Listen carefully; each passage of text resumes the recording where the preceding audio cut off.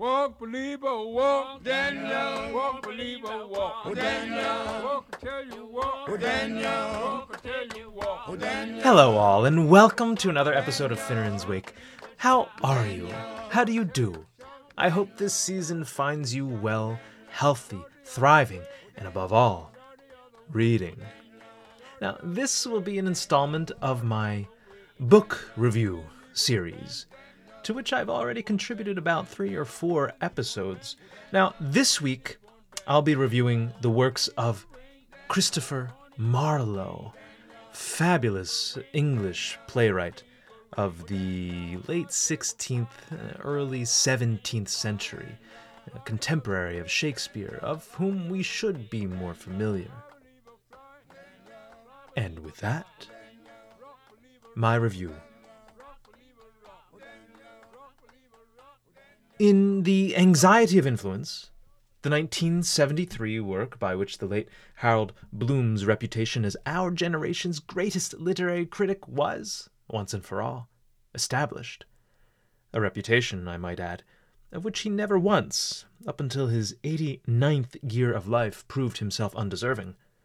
The distinguished Yale professor spoke about the effect that Christopher Marlowe had on William Shakespeare. If, perchance, you're interested in learning more about this fascinating relationship, the preface of Bloom's work is dedicated almost entirely to its fuller examination. On the latter, according to Bloom, the former had a profound and abiding influence, beneath which a young, aspiring actor and playwright by the name of William Shakespeare squirmed for many a harried year. Marlowe, star of the university wits to which the low-born, unschooled actor from Stratford-on-Avon doubtless would have been refused admission, likely would have been a, quote, stimulating burden for the apprentice Shakespeare, unquote. A stimulating burden indeed. How I love Bloom's inimitable tongue. But Marlowe seems to have been more than a mere burden for the apprentice Shakespeare, to whom success, at the outset of his career, was rather slow in coming. He was something of an imposing master, a looming force from whom Shakespeare needed to emancipate himself. Bloom goes on, quote, "The major mark of Shakespeare's emancipation from the image of Marlowe is the difference between the two Jews, Barabbas and Shylock." End quote. Bloom sees this as the point at which Shakespeare, quote, swerved away from his own Marlovian origins, end quote, after which he could give us the, quote, equivocal triumph of transforming Marlowe's Machiavels into comic heroes or comic villains, end quote. So, it wasn't until The Merchant of Venice that Shakespeare was finally able to issue his Declaration of Independence from his deceased contemporary and rival, Marlowe. He'd been dead 7 years. Thereafter, Shakespeare was fully exorcised of Marlowe's lingering influence, relieved of the anxiety from which, throughout his young adulthood, he suffered. The universal recognition of Shakespeare's name, and the widespread unfamiliarity with that of Marlowe, attest to the fact that Shakespeare, quote, swallowed up Marlowe the way a whale scoops up a minnow, end quote.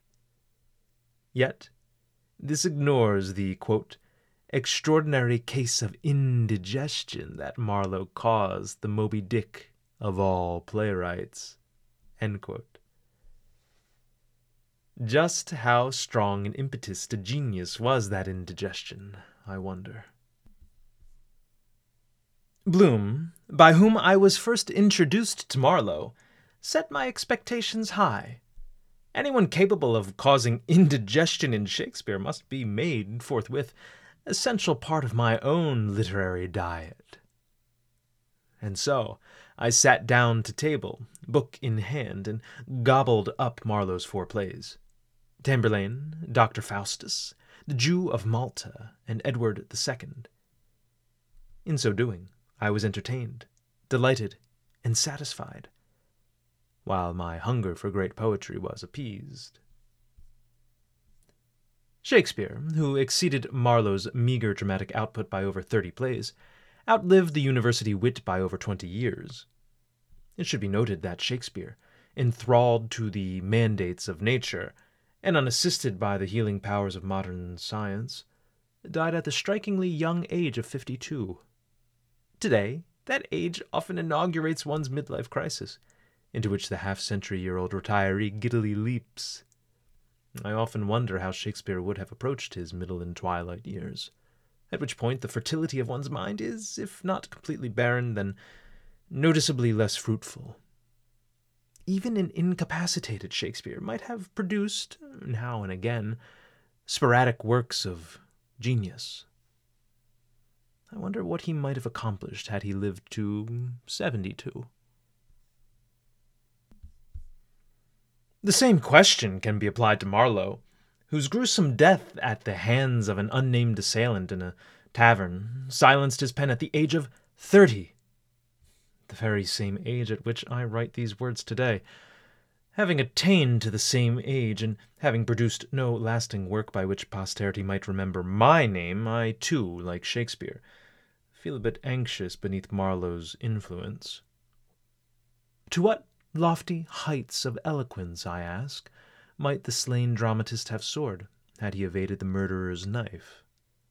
How many more characters would we know and love, upon whom the unmistakable imprint of Marlowe is stamped, if only he'd not gotten drunk that day?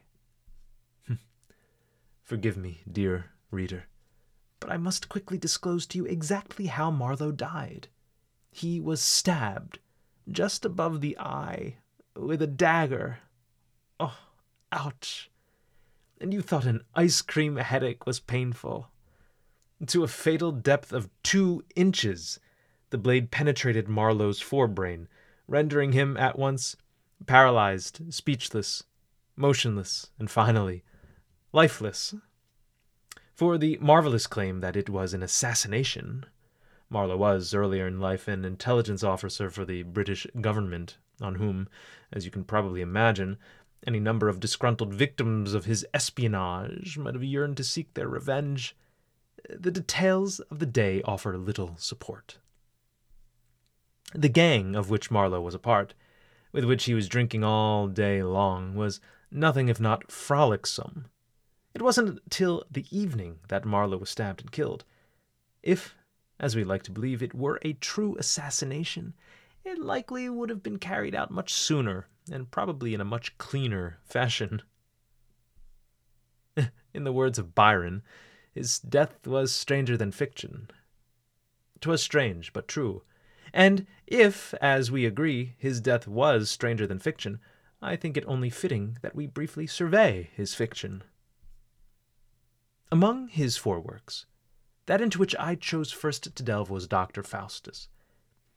It's an excellent work, chock full of humor, impiety, and poetry, from which Goethe's more famous Faust differs in many important ways. Between the 2 works, I'm undecided which I prefer. As an Anglophone, I incline toward that of Marlowe, whose use of blank verse is, until the rise of Shakespeare, unmatched.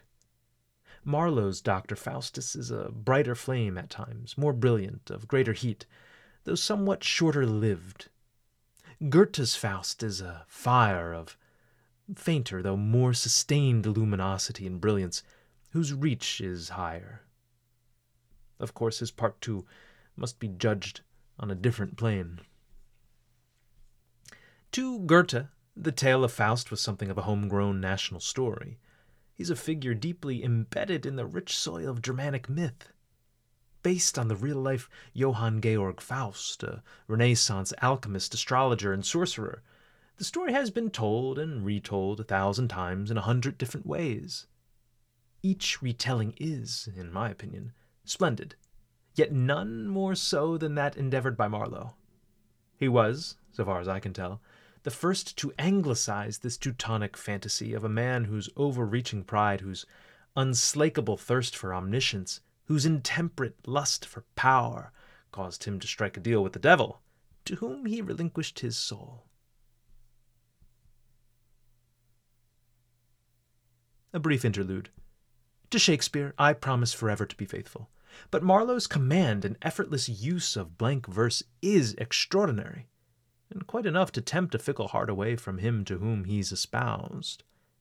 His verse has a certain musical quality that is just a delight to read. A delight that's augmented, I should say, if you feel comfortable enough to honor his eloquence by reading it aloud.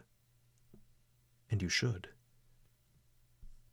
If Marlowe's musicality surpasses, now and again, the honey-bedewed lines of Shakespeare, the latter's plots are, without exception, far and away superior. About this, there's simply no question. The Jew of Malta, with which I spent another evening, is a troubling drama. That it's troublesome, though, is due not to its malicious and unmitigated anti-Semitism, against which, as an estranged son of Abraham, I can't but reflexively bristle, but to its utter lack of nobility. No one in the play, a putative tragedy, bears the stamp of a noble mien. This cannot be, as no less an authority than Aristotle reminds us. For a play truly to be tragic, such a character must appear, must grace the stage, must arouse our affection, move our empathy, earn our respect, discover his flaw, encounter a reversal, lose his esteem, and suffer, ultimately, the inescapable torment of fate. And this he must do in one place and within the short span of 24 hours. The Maltese Jew, Barabbas, more sinning than sinned against, to borrow and reverse a line spoken by the Mad King Lear, is as thoroughly odious a creature as you'll find. He's an irredeemable beast, a savage usurer, a bloodthirsty murderer, an uncaring father, a man totally devoid of all humaneness, scruples, principles, and love. For a moment, early in the play, one's sympathies incline toward him. He's unlawfully and without due compensation stripped of his wealth. The state, to whom, as an oppressed religious minority, he has no redress, simply takes from him that which he's earned. Thenceforth, he engages in such ghastly behavior, such inexcusable and foul misconduct in pursuit of vengeance, that he becomes hardly more than a cheap caricature and offensive depiction of the author's unsubtle hatred of Jews. This unconcealed animosity toward the chosen people, from whose seed I sprout, is a blot on the work. No one else, not Ithamore, Barabbas's Turkish slave, nor any of the Maltese government officials, nor any of the Turkish emissaries, is noble in the classical sense. Abigail, Barabbas's apostate daughter, is the most appealing character. Tamburlaine, Marlowe's longest work, which was published in 2 parts, is a grandiose historical drama by which the reader will undoubtedly be captivated.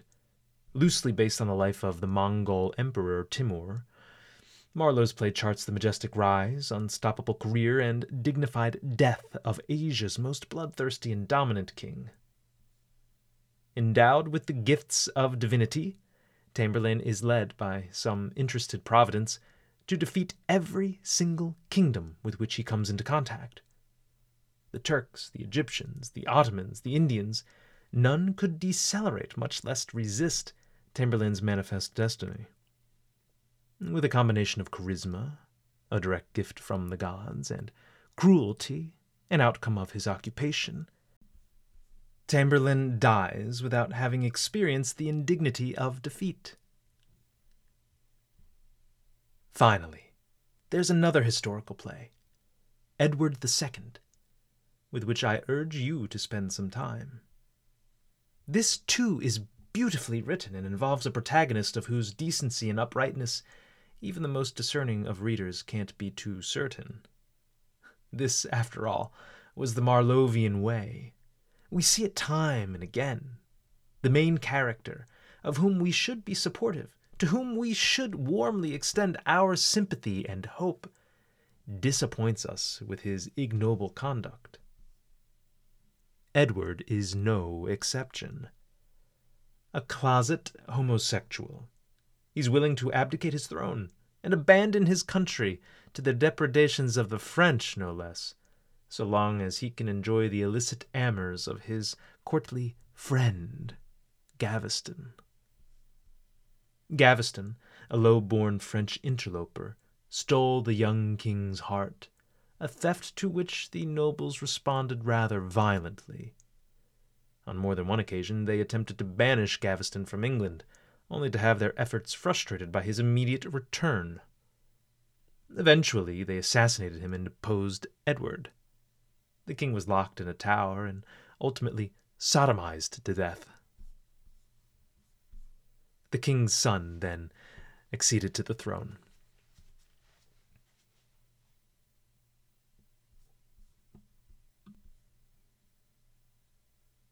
And there you have it, my friends, the 4 works of Christopher Marlowe, with a little bit of criticism, and a little bit of background, a little bit of biography sprinkled about.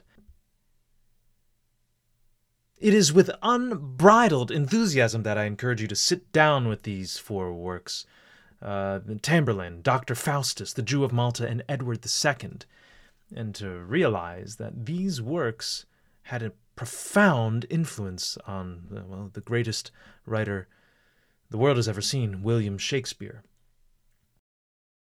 Walk, believer, walk, Daniel. Walk, believer, walk, Daniel. Walk, tell you walk, Daniel. So go, right now, order the book online. Christopher Marlowe, the Oxford World Classics Edition is my preferred one. Read it and let me know what you think. Let me know if you too are influenced the way Shakespeare was. Now, if there are any other books of which you'd like me to do a review, on which you want to get my humble opinion, please send me recommendations either on my email, finneranswake@gmail.com, or through my social sites on Instagram or Facebook or any of those on which you people chat. And with that, my dear listeners, I bid you adieu.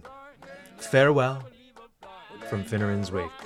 Rock, believer, rock, rock, believer, rock, rock, believer, rock, shout, believer, shout, shout, believer, shout, shout, tell you, shout.